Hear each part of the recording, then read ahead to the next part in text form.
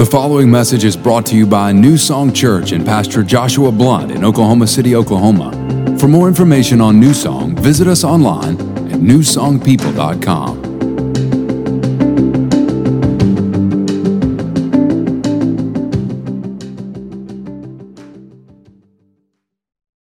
That way. If you have your Bible, go ahead and open them up to 1 Kings chapter 17. We're starting a brand new series today that we're going to be in for the rest of the summer. It's called the Summer Mixtape. And what we're going to be doing is we're going to be mixing it up a little bit. How many of you guys remember making mixtapes back in the day? Some of you a little bit older. I'm 41 years old. I grew up in the 80s. That's why I can 80s dance. And when I was a kid, we had to make a mixtape. Some of you young people, you got no idea what I'm talking about. You're looking at me like I'm crazy right now. But there was a day that in order for you to have, the music you wanted, you couldn't just tune into Spotify and every song was available at your fingertips. You had to sit by a radio and listen and wait with your finger on the pause and the record button for that tune to hit. And you would record it and you'd put together a mixtape. And a good mixtape was a mix. It was a mix of a lot of different stuff, right? And that's kind of what this series is going to be about. It's going to be a mix. Each week, you don't know what you're going to get. Different speakers, different topics. We're going to be changing it up. So here's the thing. You just got to show up every week. I'm not going to tell you what it's going to be. You're just going to show up every week, and you're going to get surprised by the mix. Now, I will tell you next week is our Young Communicators Weekend here at New Song Church. Yes, that's the response I'm looking for. Excitement, right? First service, I told them, and it was just like crickets in the room. And I was like, okay, all right, well. But we're excited. We've got 3 young people in our church that are serving in different areas, kids and youth and threshold, some of our different classes. And we're going to bring them in, and we've given each one of them, there's 3 of them, we've given them 10 minutes to talk about a truth that has set them free. It's 4th of July weekend. So they're going to talk about a truth that they found in the Word of God that has set them free. And so I want you here next weekend because I believe God's going to speak to you.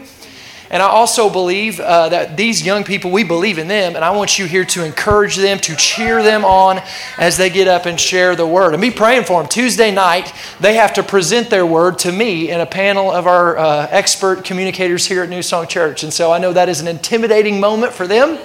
So be praying for them, all right? 1 Kings chapter 17. Let me pray for you, and then we're going to jump into the Word. Lord, we love you so much, and we're so grateful for this church, for what you're doing in this place. Lord, we come to your Word this morning with humble hearts. We want to hear from you. We want you to speak to us today.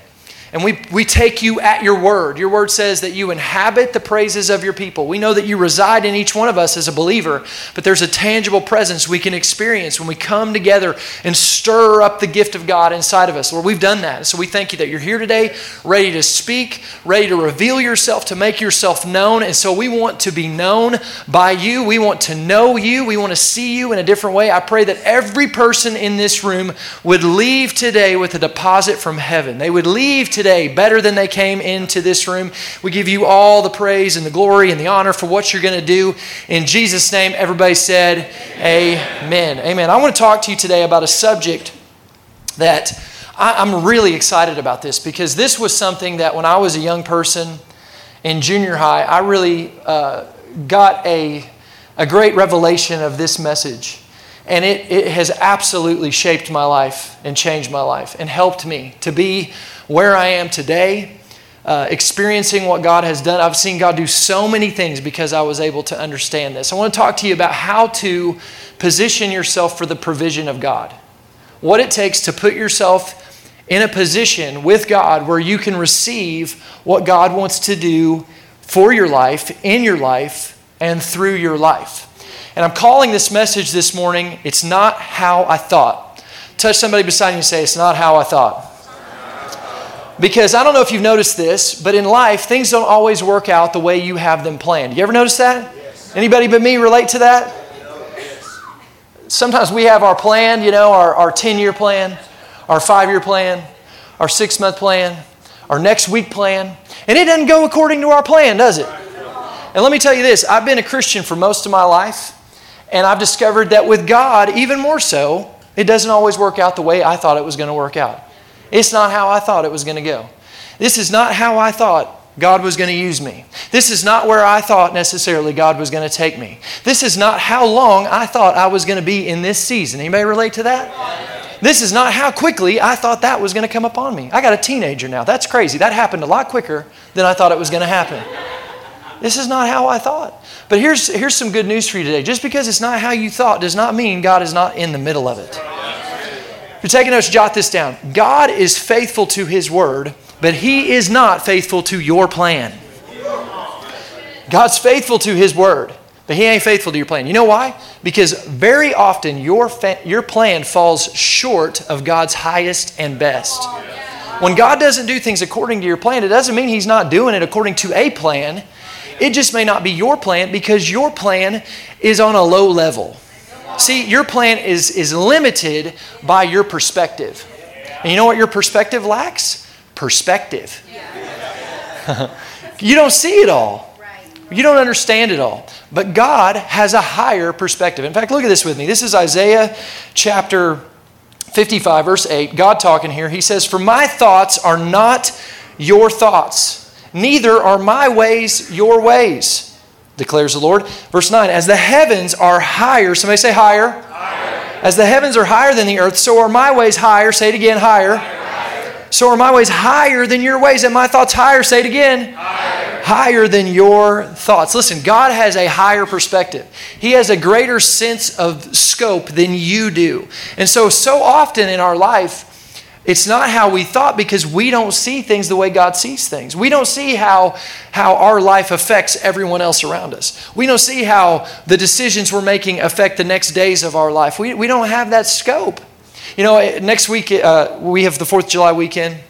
And during 4th of July, there's parades that take place. These 4th of July parades that take place. And, you know, there's one in Edmond, there's one in Guthrie, there's these different parades. And when you go to a parade, you experience a parade from a certain perspective. How you experience a parade is determined by the seat that you have. You see from the seat. Your scope is based on your seat. What you see in the parade is based on your perspective. So what you see from your position is the people around you. And 4th of July parades are fun because there's a lot of people that come out for 4th of July parades in Oklahoma.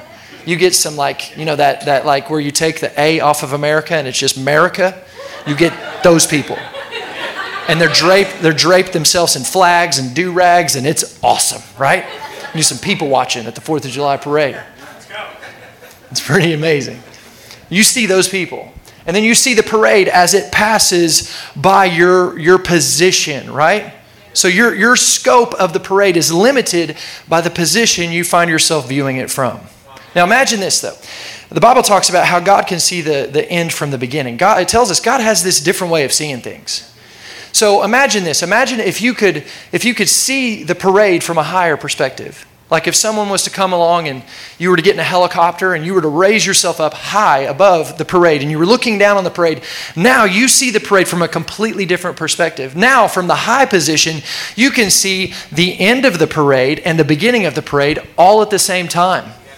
From the high position, you can see where the parade started, where it currently is, and where it's going, the direction it's going. You can see the beginning, the current state, and the future of the parade, all from that position.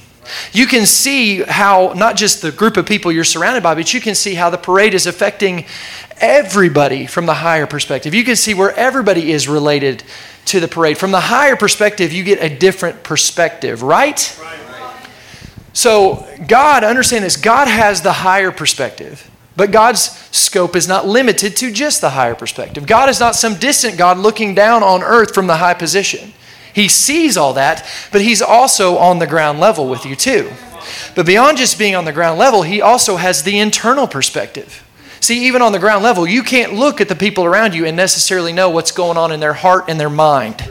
You can't see their past. You can't see the hurt that they've experienced. You can't see all that. God can see into all of those realms all at the same time. Here's the point.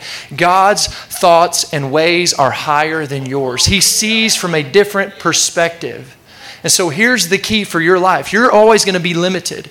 So it may not be how you thought it was going to be, but listen, that doesn't matter. What really matters is it how God wants it to be? And if you want it to be the way God wants it to be, you have to learn to live that kind of Proverbs 3:5 way, where you trust in the Lord with all your heart and lean not on your own understanding. Notice that verse, it says lean not. It means don't put the weight of your life on just what you understand and you know from your own understanding. Because that's going to hurt you. You're going to fall if you lean into that stuff. So God's calling us to a higher standard. He's calling us to a greater way of live. Somebody say, it's not how I thought. It's not how I thought. So I told you 1 Kings chapter 17. We're going to look at the story of Elijah. I want to walk you through this beginning story of Elijah, who was a prophet. And I want to show you how this guy lived a life, and it was not how he thought. You know, a lot of times when you read stories about people in the Bible, and you start to really think through it, I bet you a lot of these people in Bible times, we look back on it now with an understanding because we know what happens. But I bet you when they were living in the middle of this, there was a lot of these moments where they were going, this is not how I thought this was going to go. And Elijah is one of those stories. Now, Elijah shows up on the scene and he's a prophet. Okay, so understand, this is pre-Jesus. This is pre the cross. This is Old Testament. In the Old Testament, in order for people to hear from God and relate to God, they had to do it through a man of God. There had to be someone that represented a prophet or a prophetess that would represent God to the people. And they would speak on behalf of the Word of God. People didn't have the Bible. They had people that would speak on behalf of God, words to give them wisdom and direction for their life. And Elijah is one of these prophets. He shows up on the scene to speak to God's people. And many times in the Old Testament, when a prophet would show up, it was to bring correction because there was stuff going on with God's people that was not good. That was not how it was supposed to be. So this is how we enter 1 Kings chapter 17. Look at this. Verse 1.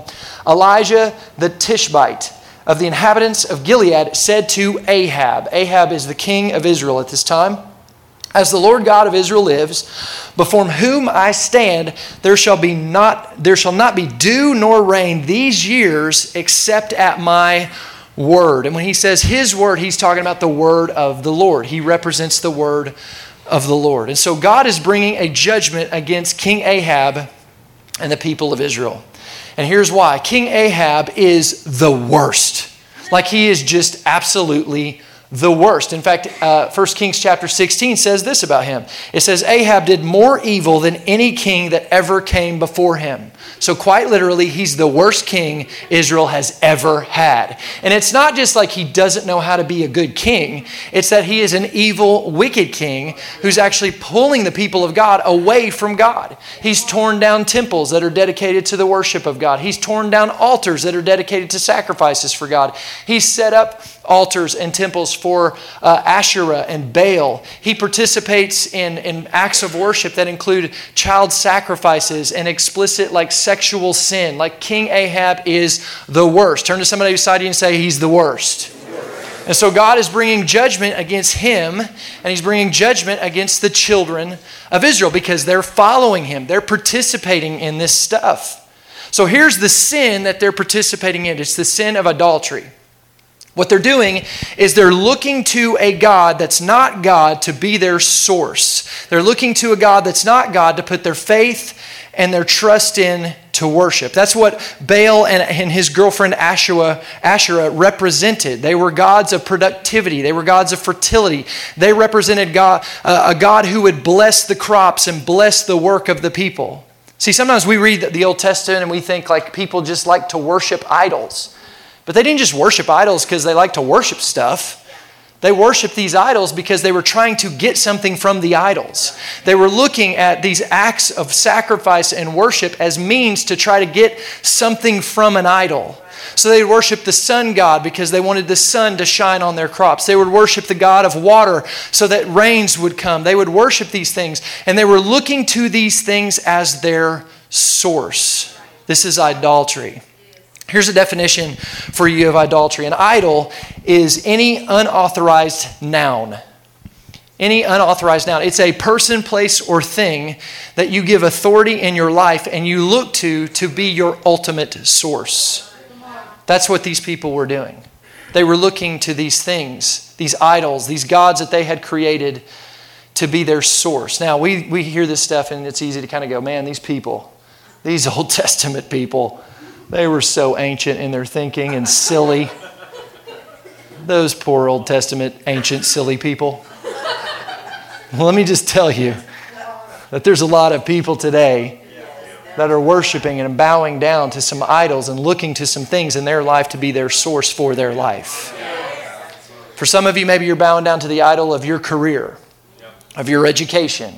You've put yourself in a position of worship, and you look to yourself to be your ultimate source. I can provide. I can do this through my means of my education, through my career. This is my ultimate source. That's what I put my faith and my trust in. For maybe for you, your image is your ultimate source. If I can portray a certain image to the world around me, then I'm going to feel good. I'm going to feel satisfied. I'm going to feel fulfilled. It's an unauthorized idol. It's an unauthorized source. But listen, it's not always just unauthorized. Sometimes it's things God has authorized, but we look to them in unauthorized ways. Your marriage can be this. Listen, I love my wife, Sarah, and she is a source of my life of many things, joy and happiness and fun, but she's not the ultimate source. And if I look to her and try to make her the ultimate source of authority and be the one who supplies me with joy and happiness, I'm setting her up for a failure, and I'm setting myself up for a failure. She can't fulfill that to me. She's going to fall short because she's a human being. I'm going to fall short. I'm a human being. If you put all your faith and hope into being a parent, and you know that through your parenthood you're going to be able to find purpose, you're going to be let down because you're going to let yourself down. You're going to let your kids down. You're going to make mistakes. Any idol that we place in a position of ultimate authority in our life as a source in our life, an ultimate source. Listen, God's not saying you can't have avenues through which you receive resources. Your job is a resource. People can be resources, but the ultimate source has to be God and God alone. So this is where the people of Israel are. They have made these idols into gods. And so God says, okay, I'm going to bring judgment right where your idols are living.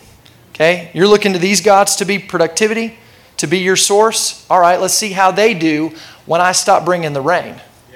And so he causes no rain, no dew, a drought to take place. Now, King Ahab, when this judgment comes down, is not happy about it. And obviously, he wants to seek out Elijah and bring judgment on him because of this. And so God calls Elijah to run. Look at this. 1 Kings 17, verse 3. God says, get away from here and turn eastward and hide. Somebody say hide. Hide by the brook of Cherith, which flows into the Jordan. Now, this is the first kind of like, that's not how I thought it was kind of going to go moment for Elijah. I bet you he's going, man, I just gave my first prophecy recorded in the Bible. This is really a powerful moment here. And now I've obeyed God. I've done what he's called me to do. And now I got to go hide? This is not how I thought it was going to go. But listen, just because it's not how he thought it was going to go does not mean God is not in the middle of it. God is actually taking him to a place where he can bring provision for him and provide and source him during this season. He's hiding him so he can hide him in his provision. Look at this, 1 Kings chapter 4, 17 verse 4. It says, and it will be that you shall drink from the brook, and ravens will feed you there. So, starts off fairly normal. You know, you're going to go there. There's going to be some water you can drink from. That's fairly normal. And then ravens are going to feed you. You're going to have some birds that are going to be your catering service twice a day. They're going to bring you some food and take care of you that way. This is not normal, church. This is supernatural what God is saying to do here. Now look at this, verse 5. This is huge. I want you to see this. So he went and did. Somebody say, went and did. He went and did according to the word of the Lord. Somebody circle that, highlight that, put stars around that. This is one of the major keys to you walking in the provision of God, is you have to be willing to do what God says to do. He doesn't just hear the word of the Lord and say, amen, that's good, I like that idea. He moves based on the word. He receives a word from the Lord, and in faith, trusting God at his source, he moves based on that word. It may not make sense to him. It may not be how he thought it was going to go, but he's going to move based on the word of the Lord. And he went and stayed by the brook of Cherith. He's obeying God, which flows into the Jordan. And the ravens brought him bread and meat. I call that a sandwich. They brought him bread and meat in the morning, and bread and meat in the evening, and he drank from the brook. So these birds are bringing him groceries twice a day, providing for him. This ain't normal. A brook providing for you, that's fairly normal. But birds bringing you food, that is not normal. But what positioned him to receive the supernatural was his willingness to obey God, to take God at his word and move even when it didn't make a whole lot of sense to him. And because of that, listen, there is a famine in the land. People are dying. People are suffering. But he ain't. He's provided for. He's living in the middle of the famine, but the famine ain't touching him. Why? Because his source is not everybody else's source. His source is God. He's trusting in God, looking to God. And so because he's trusting in God, God can be his source and God can source to him like only God can. Now, sometimes I think there's seasons where we find ourselves and we find ourselves in a place where we feel like maybe we're in hiding, but maybe God's not hiding you. Maybe he's just positioning you for his provision. He's hiding you for something he wants to do in you, to prepare you for the call he has for your life. And don't miss this. Notice God uses ravens to feed him. You know, ravens, according to Deuteronomy 14, were unclean birds. These were birds that the Hebrew people were not supposed to eat. Why did God use ravens? Like sometimes we read this stuff and you kind of go, well, I don't know. I don't really get it. Listen, God does not do things willy-nilly. Like he didn't just go, oh, use a raven, whatever. No. God knew exactly what he's doing. So when God uses a raven, it's for a reason. He could have used anything. He could have used a clean bird. He could have brought food to Elijah with quails. He didn't do that. He could have caused it to rain down manna from heaven. He does that. Why didn't he do that? I believe it's because God wanted to show us something. Here's a truth that you need to understand about how God can bring provision to you. God can resource the righteous through the unrighteous. Now listen, I'm not saying that God is inviting you to sin in order to provide for you, okay? God ain't doing that. God ain't going to tell you, you don't have to pay your taxes this year. You're blessed, there you go. No, that's not God. God's not going to say, hey, go rob this bank and give the money to the church. That's not God, that's the devil, okay? That's the devil. I'm not saying God will invite you to sin. What I'm saying is God will what the Bible calls, take up from the wealth of the wicked and lay it up for the just. Right. Proverbs 13:22, the wealth of the sinner is stirred up for the hands of the righteous. We see this all over the Bible. You see people in the Bible stepping into blessings that they did not work for. Stepping into wealth that they did not earn. Stepping into fortified cities and homes that they did not build. I think of stories like the story of Jehoshaphat, where there's these armies coming against the armies of Israel. And they're outnumbered 100-1. And God, as they're marching towards this fight, and they begin to praise and worship God, God causes confusion to take place with these enemy armies, and they begin to fight amongst themselves until every person is killed. Every person dies. And Israel shows up on the battlefield before they didn't even fight. They didn't even have to draw their swords. They show up on the battlefield, and all their enemies are dead, and all that's left is plunder. And it says they walked away with handfuls of blessing. That's the God we serve. That's the kind of stuff he wants to do. God wants to lay up for you some blessings. And listen, here's the point. Don't box God into your idea. I know I've seen this in our life. I've seen sometimes God will do stuff. He's blessed us in ways and we were like, man, that is not how I thought it would come. But here's the point. It doesn't matter how it comes to me as long as it comes. I don't care how God brings the provision as long as he brings the provision and it's coming from him. My point is this. We look to God as our source. And he can use whatever means necessary to bless me and to provide for me. I love this too. Jewish history tells us that during this time, King Ahab, he's the guy. He wants to kill Elijah, right? During this time, he would set out a table every day. There's a drought, there's a famine. So he would set out this table and he would take some of his best food, his meats and fruits and vegetables and grains, and lay these things out on this table as a sacrifice to the gods to try to appease them.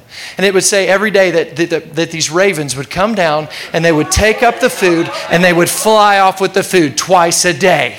Where you think they took the food?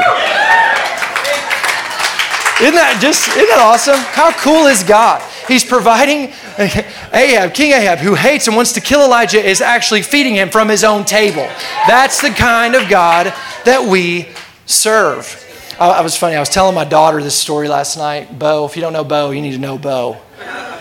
Like Bo knows. Like it's true. Like some of you know what I'm talking about. Bo knows. She's a legend.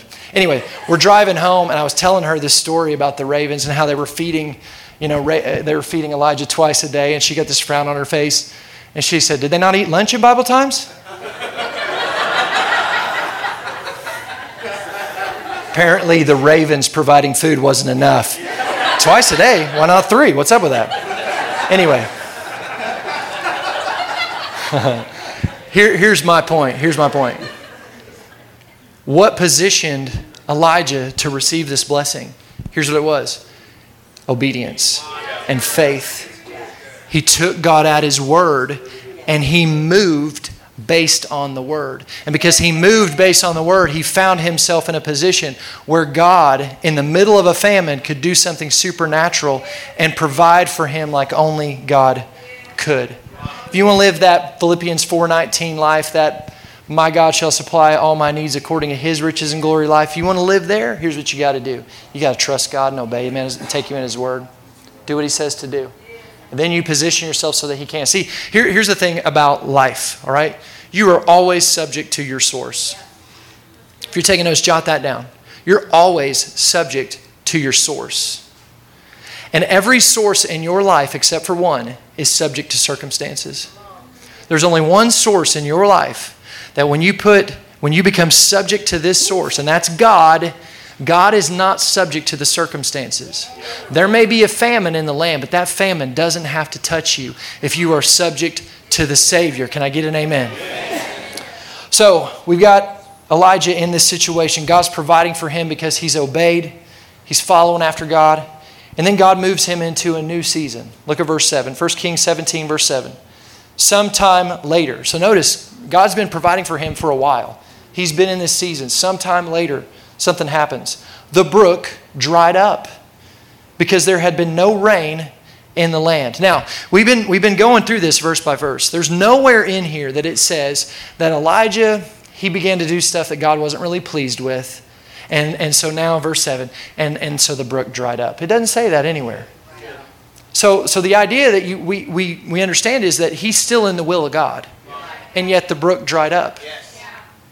Here's what I want you to see. Sometimes, listen, don't let people tell you that you might be out, just because things are drying up, you're out of the will of God. Sometimes you're right in the middle of the will of God, and something can dry up, but that doesn't mean that God is done with you. It just may mean He's done with that resource, and He's moving you to another resource into another season. And that's what's happening with Elijah. He's moving from this season of God just providing for him to now him being a person who stirs up the faith of someone else so God can provide for them. Look at what happens here. Verse 8. Then the word of the Lord came to him. So he's receiving the word of the Lord. Arise, go to Zarephath, which belongs to Sidon, and dwell there. See, I have commanded a widow there to provide for you. Okay, so this is another moment that is a not how I thought it would go kind of moment, I'm sure, for Elijah. The brook's dried up. He's still in the will of God. The brook dries up. And so now God is calling him to make another move, a move of faith. To go to Zarephath. Now, just so you know, Zarephath was like the Baal Belt. Okay, so let me explain what I mean by that. We live in what's called the Bible Belt of America, Oklahoma, Texas. There's a lot of churches, a lot of Christians that come out of this area. It's called the Bible Belt. This was the Baal Belt, Zarephath. This was like the worst of the worst city. There was so much sinful activity going on in this city. It was the worst. And God's calling him there so that he can be provided for by a widow.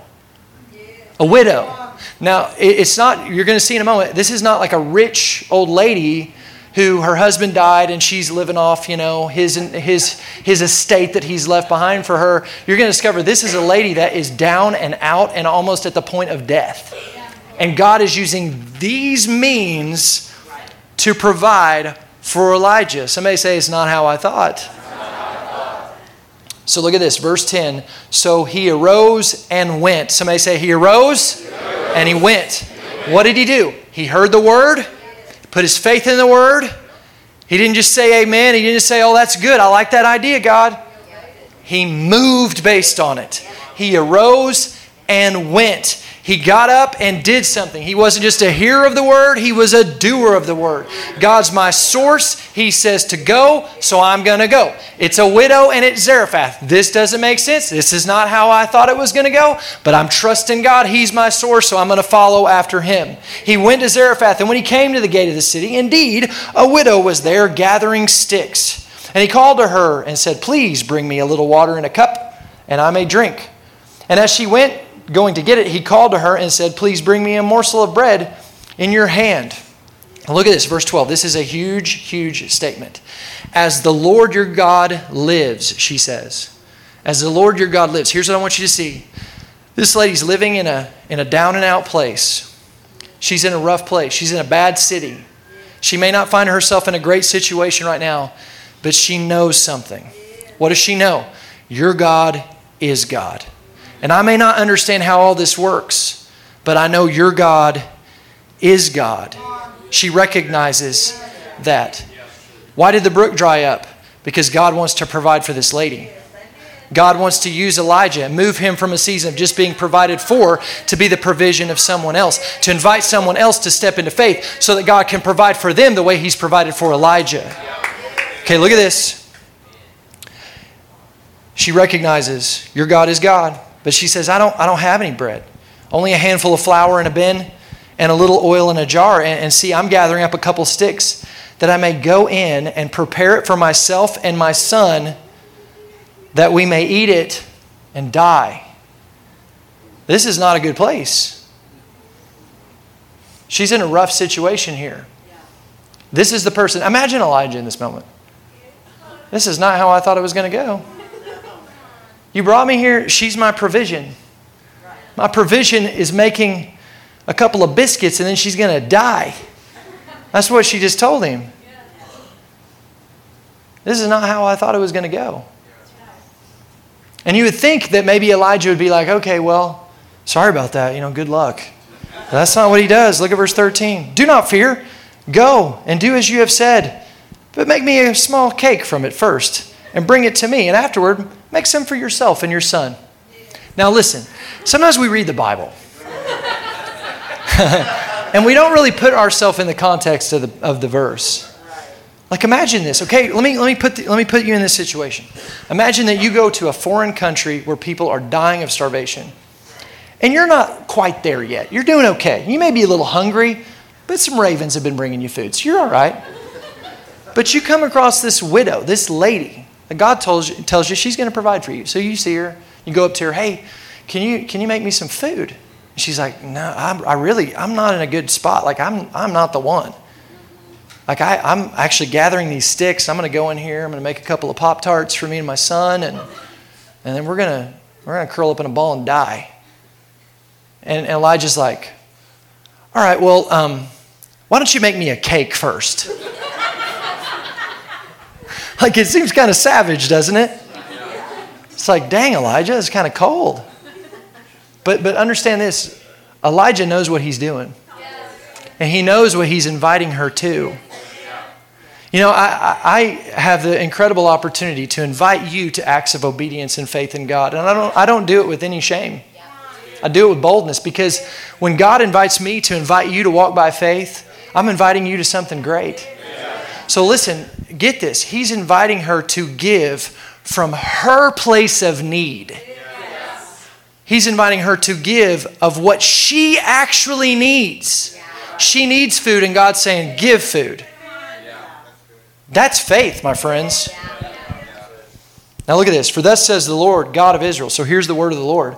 The bin of flour shall not be used up, nor shall the jar of oil run dry, until the day the Lord sends rain to the earth. So this is her word. So listen, here's this widow who understands there's a God. And I don't know him very well, but I know there's a God. And I believe God sees this widow, and he invites Elijah to move so that he can step in and invite her to move based on the word. Elijah is the word of God to this lady.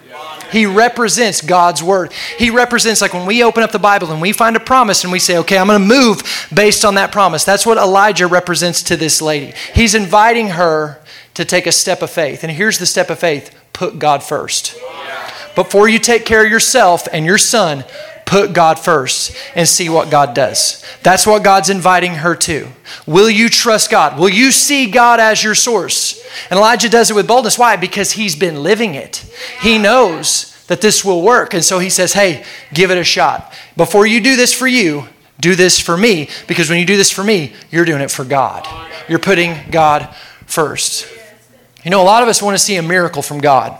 We'd love to see God move in our life. We'd love to see God move in our health. We'd love to see God move in our finances. We'd love to see miracles. But here's the problem. Why some people don't ever see a miracle is because we never put anything into the hands of God. We never walk by faith. The Bible's so clear we have to walk by faith. Faith moves mountains, even a little faith. God invites us to be people who walk by faith.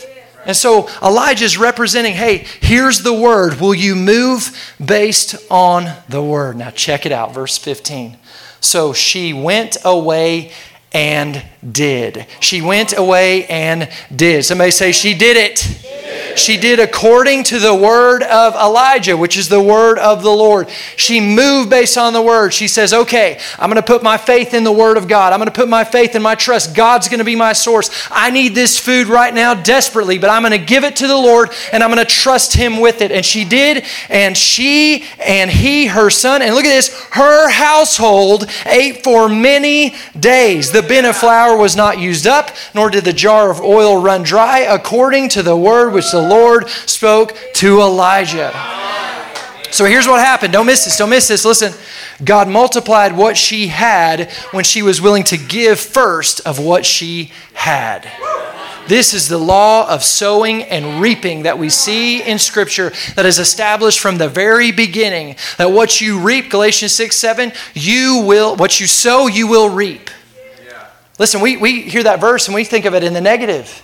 You better watch it. You're going to reap what you sow. But listen, there's a positive side to that. And we get it. Here's the positive side of sowing and reaping. When you sow something, it's multiplied back to you in a greater way. If I go plant an apple seed, I'm going to grow an apple tree. On an apple tree, I don't just get back the seed, I get a whole bunch of apples. If I go plant a piece of corn in the ground, a kernel of corn in the ground, I don't just get back a kernel of corn, I get a bunch of corn. It's multiplied back to me when I'm willing to sow. But in order for me to receive of it, I have to sow it. I have to give. And what I plant is what I reap. If I was to go out to a field and there's a farmer standing at a field looking at this field, and it's been plowed and it's been planted, and I walk up to him and I'm like, what you doing? He's like, well, I'm just waiting on my crop to come up. Oh yeah? What are you growing here? Corn. Oh man. When did you plant your corn? I didn't plant corn. You didn't plant corn? Nope. What did you plant? I planted wheat. If I'm standing by that farmer, I'm going to go, all right, dude. Good luck with that. Why? Because we all know, we all get it. If I plant wheat, I don't get corn. What I plant, I get back in a greater capacity. So listen, what we see in this verse is this woman is willing to give where she has a need, because it's from that place of planting what she needs that God can sow back into her what she needs.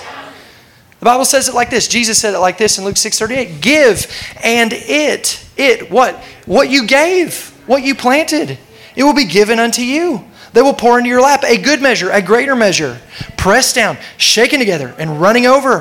For with the standard of measurement you use when you do good for others, it will be measured to you in return. One of the keys to the provision of God this woman displays for us, this widow displays, is she's willing to give of the very place she has a need.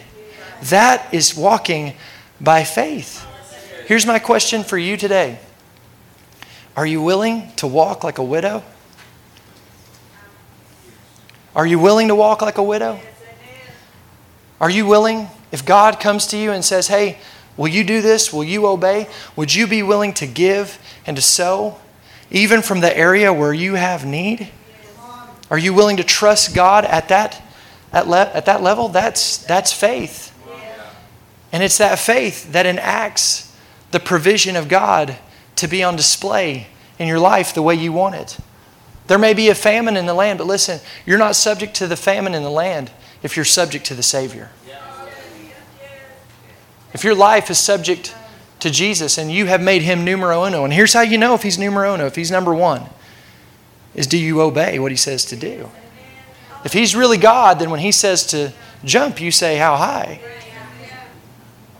Who's Lord? Are you Lord? Or is he Lord? So what does this look like? Well, here's the question. Where do you need provision? Where's the famine? Maybe there's a famine in the land of confidence in your life.